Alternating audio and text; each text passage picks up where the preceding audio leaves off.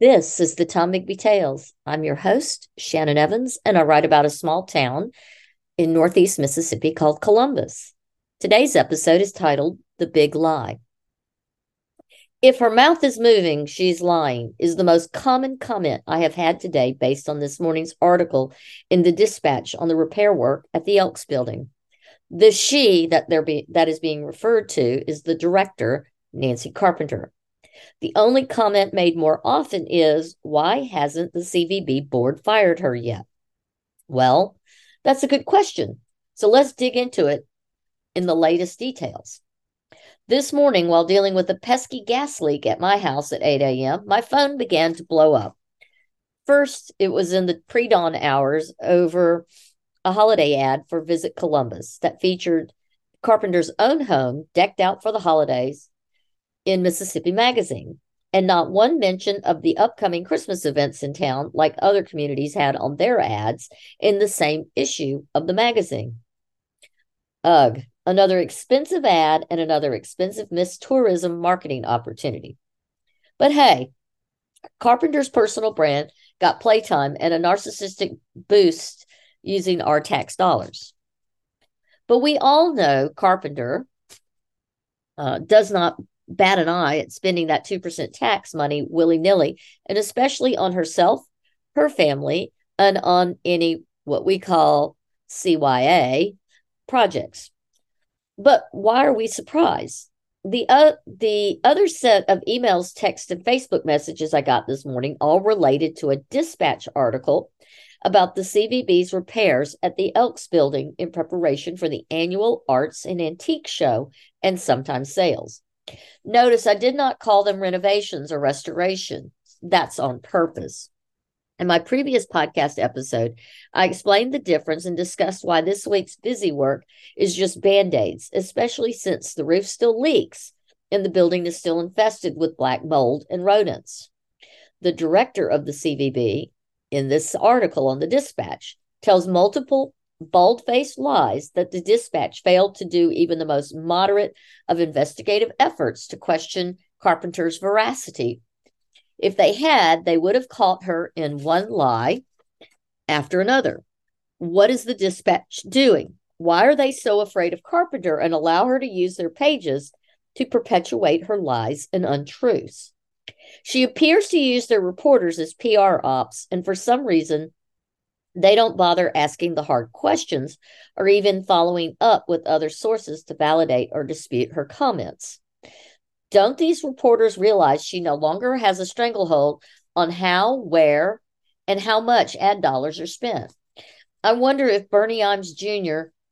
or Skip Burson are watching over from behind the veil and wanting to slap the back of the reporter and the editor's heads. This is basic journalism. Why is Carpenter allowed such soft interviews when it is a well-known fact that she lies so often? Let's dissect that article just to prove a point.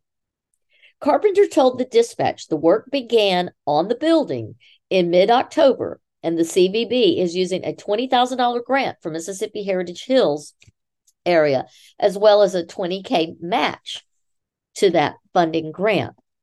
The work did not begin in mid-October. Let's look at the actual timeline of events. On the 16th of October of 2023, Carpenter sent out her original invitations to a location, what we call the RAC, or the Rosenzweig Art Center.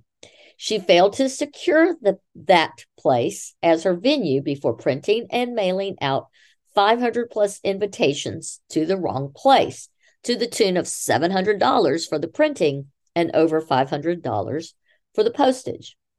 The change of venue, due to Carpenter's own laziness and complete lack of follow-through, happened on or about October 21st. Stickers with change of address to the Elks Lodge went out on Sunday, October 22nd, just 11 short days ago. The work did not start in the building until Monday, October 23rd. An act she instigated without the knowledge or approval of her board. As a matter of fact, I was one of the first to notify board members that the event was now at the Elks Lodge. Next, Carpenter states that the Mississippi Heritage Hills grant which once sat allocated to museum work for displays or studies. It's not exactly clear in the way she reports it, but we'll get into that later because it's the Heritage Hills group and how the grant could be used. Now, wait just a doggone minute. When did the CVB board meet to give her the approval to use that grant money to do this? Where is this grant money in the budget? Where's the $20K match in the budget? And did Heritage Hills say she can, excuse me, change the project for that grant? Let's talk about how that project was defined. The grant was awarded to aid with the development of cultural heritage components of the Columbus Children's Museum. Isn't this a misuse of grant funds, considering there isn't a children's museum and this event and the building is not currently being used for that? And isn't this the grant from the organization that costs the CVB $10,000 for Carpenter to belong to every year? I did do a complete podcast on this. It's called the Self-Licking Ice Cream Cone.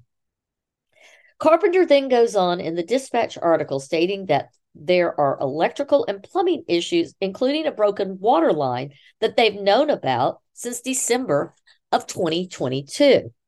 Why did it take so long to get the city out to do such a simple fix? Was the city aware of the issue before now? Why did it take 11 months to get this issue repaired?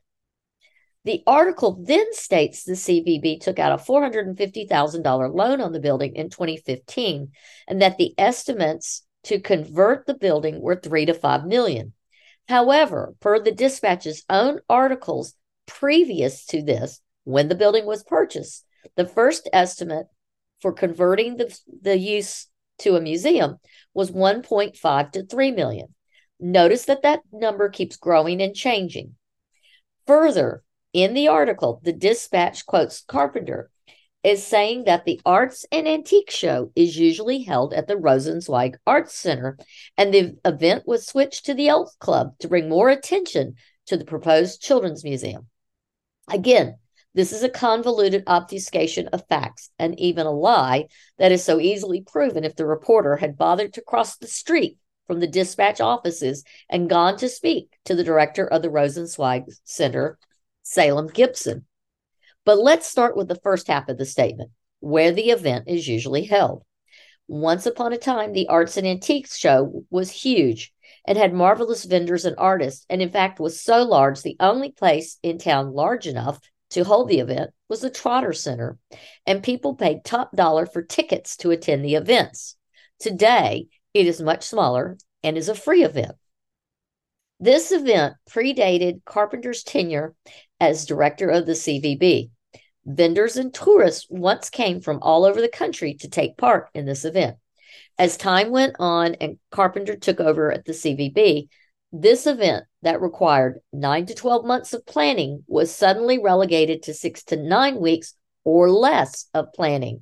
And so vendors fell out and the event contracted to, in a couple of years, it was held the event contracted. In a couple of years, it was held on the Mississippi University for Women's campus. Finally, it had fallen to 4 to 6 vendors and was then moved to the Arts Center, the RAC, to save money and not wanting to be swallowed by such a large space as the Trotter Convention Center's downstairs rooms. Which brings us to this year. Carpenter told Salem Gibson, the director at the RAC, in August or September that she would be using the RAC for her event. Gibson told Carpenter she needed to put in a request in writing and he would take it to his board.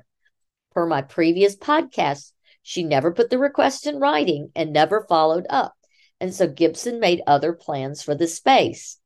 Carpenter assumed she had the space, and before confirming so, she had 1,000 invitations printed and mailed out and told her invitees and her vendors it would be at the RAC.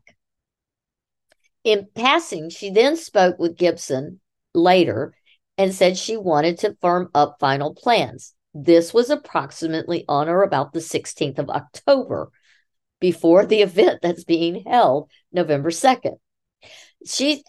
And Gibson told her that the space was otherwise committed, and she was then forced to make other plans. She immediately sent out change of venue cards for an additional $500 in postage to her mailing list that the event would be held at the now derelict Elks Lodge without her board's knowledge or approval. So she lied to the paper, saying it was planned at the Elks in order to bring awareness of the Children's Museum plans. She lied, and the Dispatch bought it hook, line, and sinker. So much for verifying their facts. So much for journalistic integrity. The truth was across the street from their offices, and they never even bothered to call Gibson to ask a single question. Why? Was it shoddy journalism or just free PR for Carpenter? Anyways, how embarrassing. It takes so little to catch Carpenter out in such a bald-faced lie. So why did they print it? Add to this miasma of untruths the tall tales Carpenter adds to the article. Suddenly, she will get to work on the facade work, replacing the roof and other interior renovations in the Elks Lodge. What Carpenter fails to mention is the budget at the CVB only has $10,000 this year for maintenance and repairs, and she has clearly blown through that with the current work and she's having done on the building to prepare for this event. Where does she think that money will magically appear from? Why is she suddenly waiting till now, so many years after purchasing the building, to get this work done? It is certainly not in this year's CVB budget to do these repairs. The roof that she is proposing to replace will cost over $100,000 to repair and replace. It is a massive and costly undertaking due to the height of the building and the size of that roof and the extent of damage. Perhaps that $86,000 Jumbotron money could have been put to better use repairing that roof. I mean, just saying, especially when you consider the number or lack of numbers of tourists that Jumbotron ad resulted in for Columbus. The next concerning piece brought into the Dispatch article is that Carpenter asserts that within the next 10 days, a very specific number, how odd, to know exactly how many days it will be, she will be speaking with folks with funds interested in our, quote, little museum. Who? And why hasn't it taken her until now to do this? Why now? Has she spoken to her board about those interested parties? Shouldn't her executive committee be present for those talks, especially since she is retiring March 31st, 2024 from the CVB? Where's that follow-on set of questions? At least the Dispatch presented the board president, Liz Terry's statement that no decisions have been made by the board on the future of the Elks building. However, why didn't the Dispatch then go back to Carpenter and point that out? Why is Carpenter's obvious lying allowed to continue unchallenged? When will she finally be held accountable? If she lies so easily about little things that are so easily proven as falsehoods, what else has she lied about that is monumental? Where is the accountability? Why is she still employed by the CVB? This continuance of Carpenter in this position is not only embarrassing for the CVB, but also for our town. If you or I lied in our jobs as often as Carpenter has, we would have been fired 10 times over by now. Call the Dispatch and demand better, fair reporting. Email the board of the CVB and demand the removal of Carpenter as the CEO and director. And if you want to do something good and focus on the positive, make a donation to the RAC for standing up to Carpenter's bullying. You can send them a donation at columbusartscouncil.com/donate. I want to thank you for following me on the Tom Bigby Tales. My name is Shannon Evans, and until next time.